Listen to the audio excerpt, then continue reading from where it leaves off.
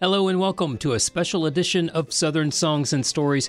I'm your host, Joe Kendrick, with a preview of an episode on Tony Trischka, as well as an upcoming episode on Travis Book. I spoke with Tony when he and his band played the Remembering Earl concert in Shelby, North Carolina recently. Tony Trischka has a forthcoming record called Earl Jam, a tribute to Earl Scruggs. We will preview that conversation as well as one with Travis Book, founding member and bass player with Infamous String Dusters, who recently debuted his first solo record. We'll excerpt some of our conversation with Travis as we lead up to his full podcast in early 2024. Also in the hopper from our time in Raleigh, North Carolina at the IBMAs, we had a great time talking with Peter Wernick about all things bluegrass. We've also got Stephen Motion and Ben Wright, Stephen Motion of Sam Bush Band, Ben Wright of Henhouse Prowlers. They're also partners in Dark Shadow Recording. They'll talk about that and much more on their episode. And speaking of Dark Shadow Recording, Stillhouse Junkies is one of the artists in their lineup, and they are on deck as well. From our time together at the Albino Skunk Fest last fall, speaking with all the members of the Durango, Colorado trio Stillhouse Junkies. So a whole lot to get to. I'm anxious to get it going, and we'll jumpstart things here, I guess you could say, in a quick take with Tony Trischka, who just released the song you're hearing now, which is the first release from his Earl Jam tribute. It's with Billy Strings, and this take on the Delmore Brothers classic, Brown's Ferry Blues. Instead of her hand, I got his foot. Lord, Lord, I got them Brown's Ferry Blues.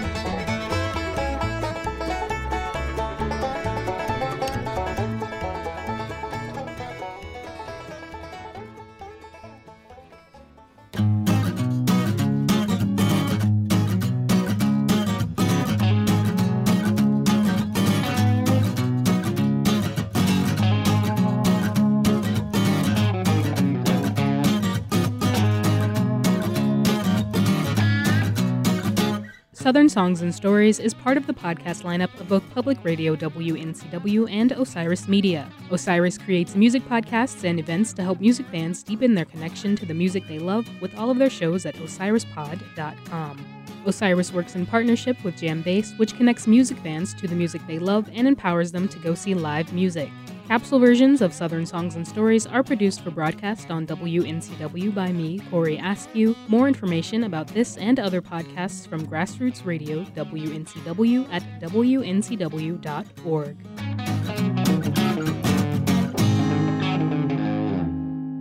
I begin our conversation here with Tony with a question about how the perception of the banjo has changed over the years that he's been playing.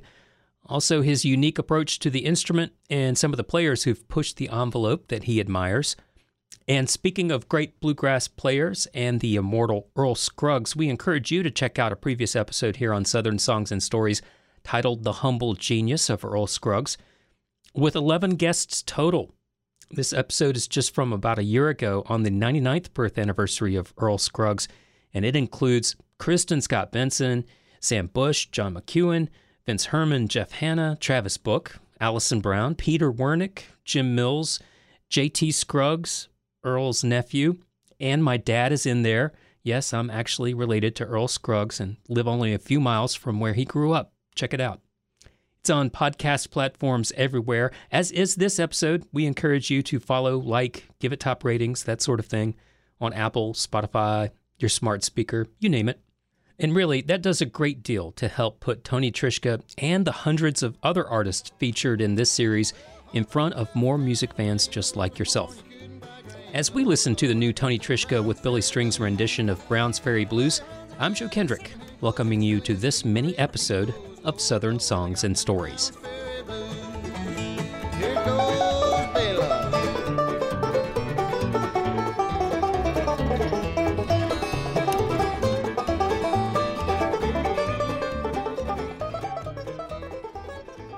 I mean, I started playing in 1963, and then, of course, the Beverly Hillbillies came in, and that's one way, oh, this is hillbilly music, which is how a lot of people looked at it.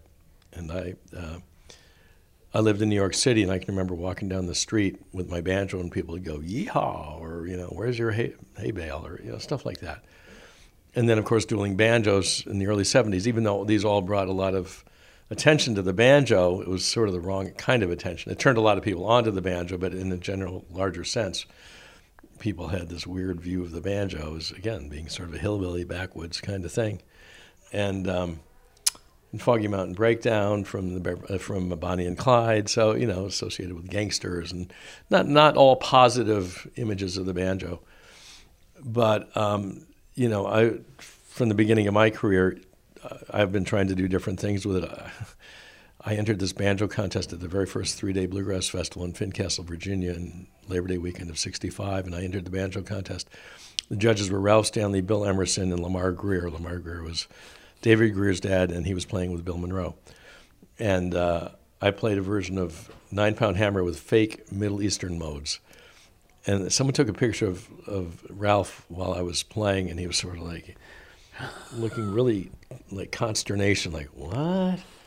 But anyway, so even after I'd been playing for a couple of years, I was playing weird stuff.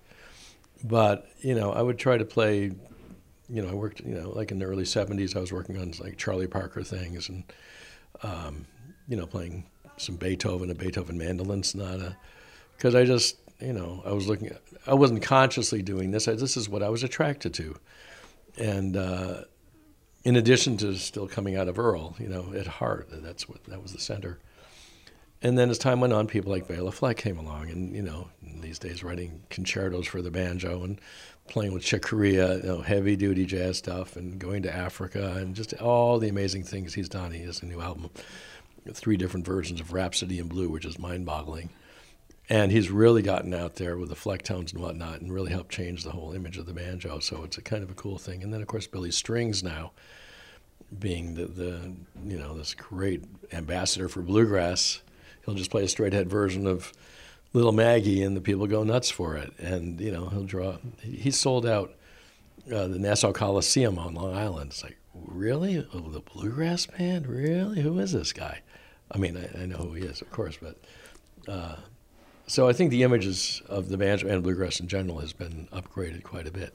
You've been described as the great banjo liberationist. I love that quote. What was keeping the banjo captive? Where's that? What are they pointing at? Well, I guess it depends on what you mean by captive. I mean, what Earl Scruggs did was revolutionary. In 1950, he recorded Farewell Blues in the key of C, and there's one towards the end of the tune, the way he played it on Mercury Records. He's in the key of C, and he's playing a C sharp note against a C, 1/2 a step sharp. And it's like, that's pretty out there. He was doing really outside stuff that early on, so he was doing some crazy stuff. And then people like Don Reno was doing some pretty modern stuff, playing tunes that were not in the bluegrass vernacular, playing pop standards and things like that, as would Earl. Bobby Thompson, who was playing the melodic style in 1958, which we associate with Bill Keith, they were breaking down boundaries, technically what could be done. So, I could name other people too, but people that really were doing things to really project the banjo forward. Eddie Adcock with single string style. I always thought Don Reno invented. I talked to Eddie Adcock about it. He said that he was doing it before Don Reno, full break single string style, and he got Don Reno into doing that, but Eddie didn't know how to play the rolls, and Don got him doing that. But anyway, on my first album in 1973 or 4 called Bluegrass Light, I was really taking it out there a little, maybe a little too far, but it was fun. But I was playing in a group called Breakfast Special, and we were all kind of coming out of bluegrass, but doing different things like Hawaiian music, or, we do a Sam Cooke song, and just strange things. And our mandolin player, Andy Stabman, also played saxophone. So I would have Andy and Kenny Kosek, our fiddle player, they would do sax, fiddle, harmony things. And my second album, Heartlands, I started with Rollin' My Sweet Baby's Arms, and I started it with a drum solo. So, maybe thumbing my nose at the bluegrass establishment or something. I don't know what I was thinking at the time, but anyway, but it was fun doing these things and just being a little outrageous, because we were having fun doing what we were doing. So I think in that sense, just taking things in different directions than maybe it hadn't, and technically trying to come up with my own ideas that were not just Scruggs style. Yeah, dude.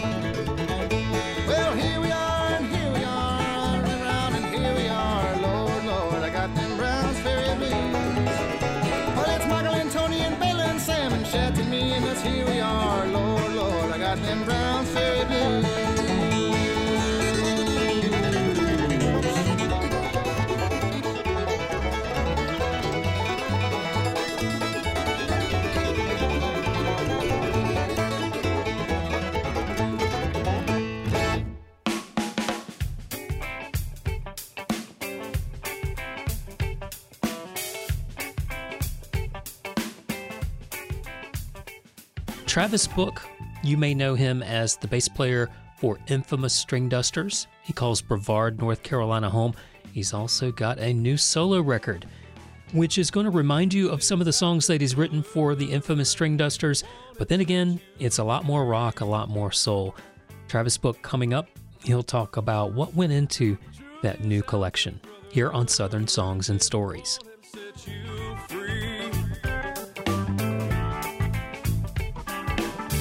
There's a lot of people talking.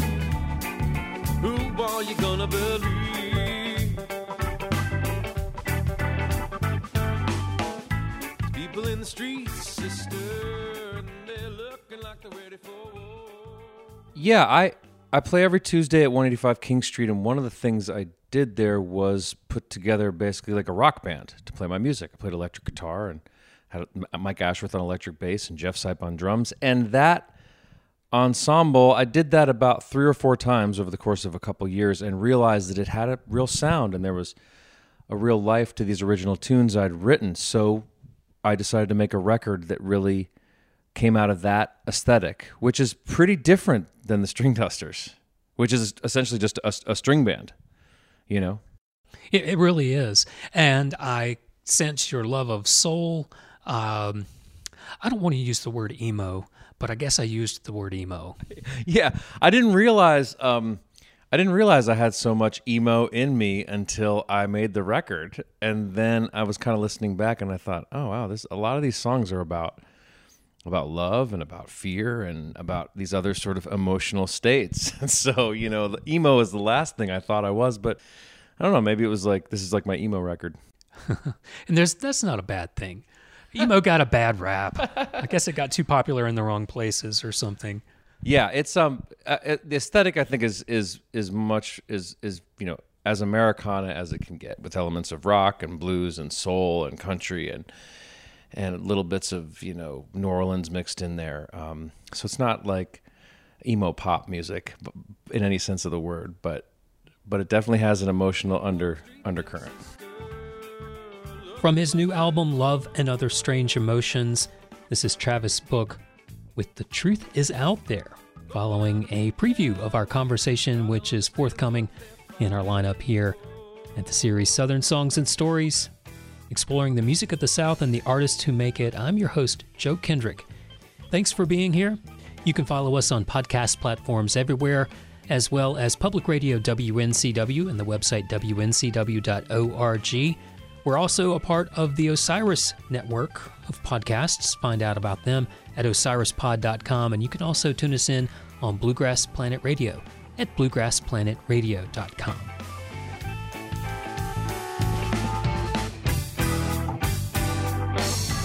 Getting dark now, brother, it's getting hard to see the light. It's getting dark now, brother, it's getting hard to see the light. The truth is out there, let's hope this is the darkest part of the night.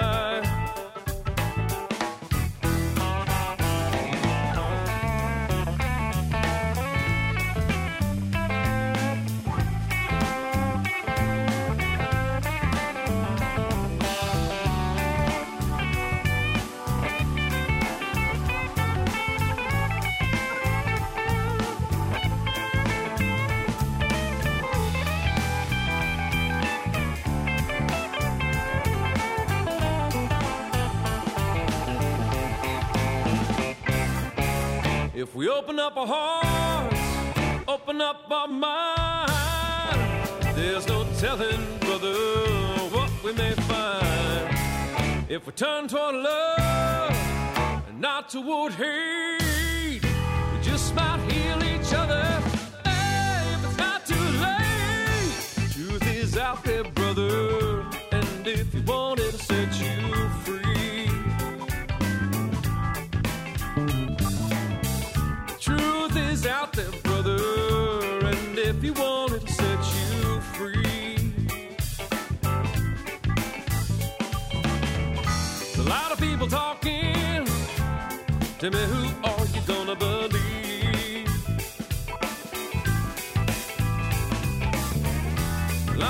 talking. Which ones are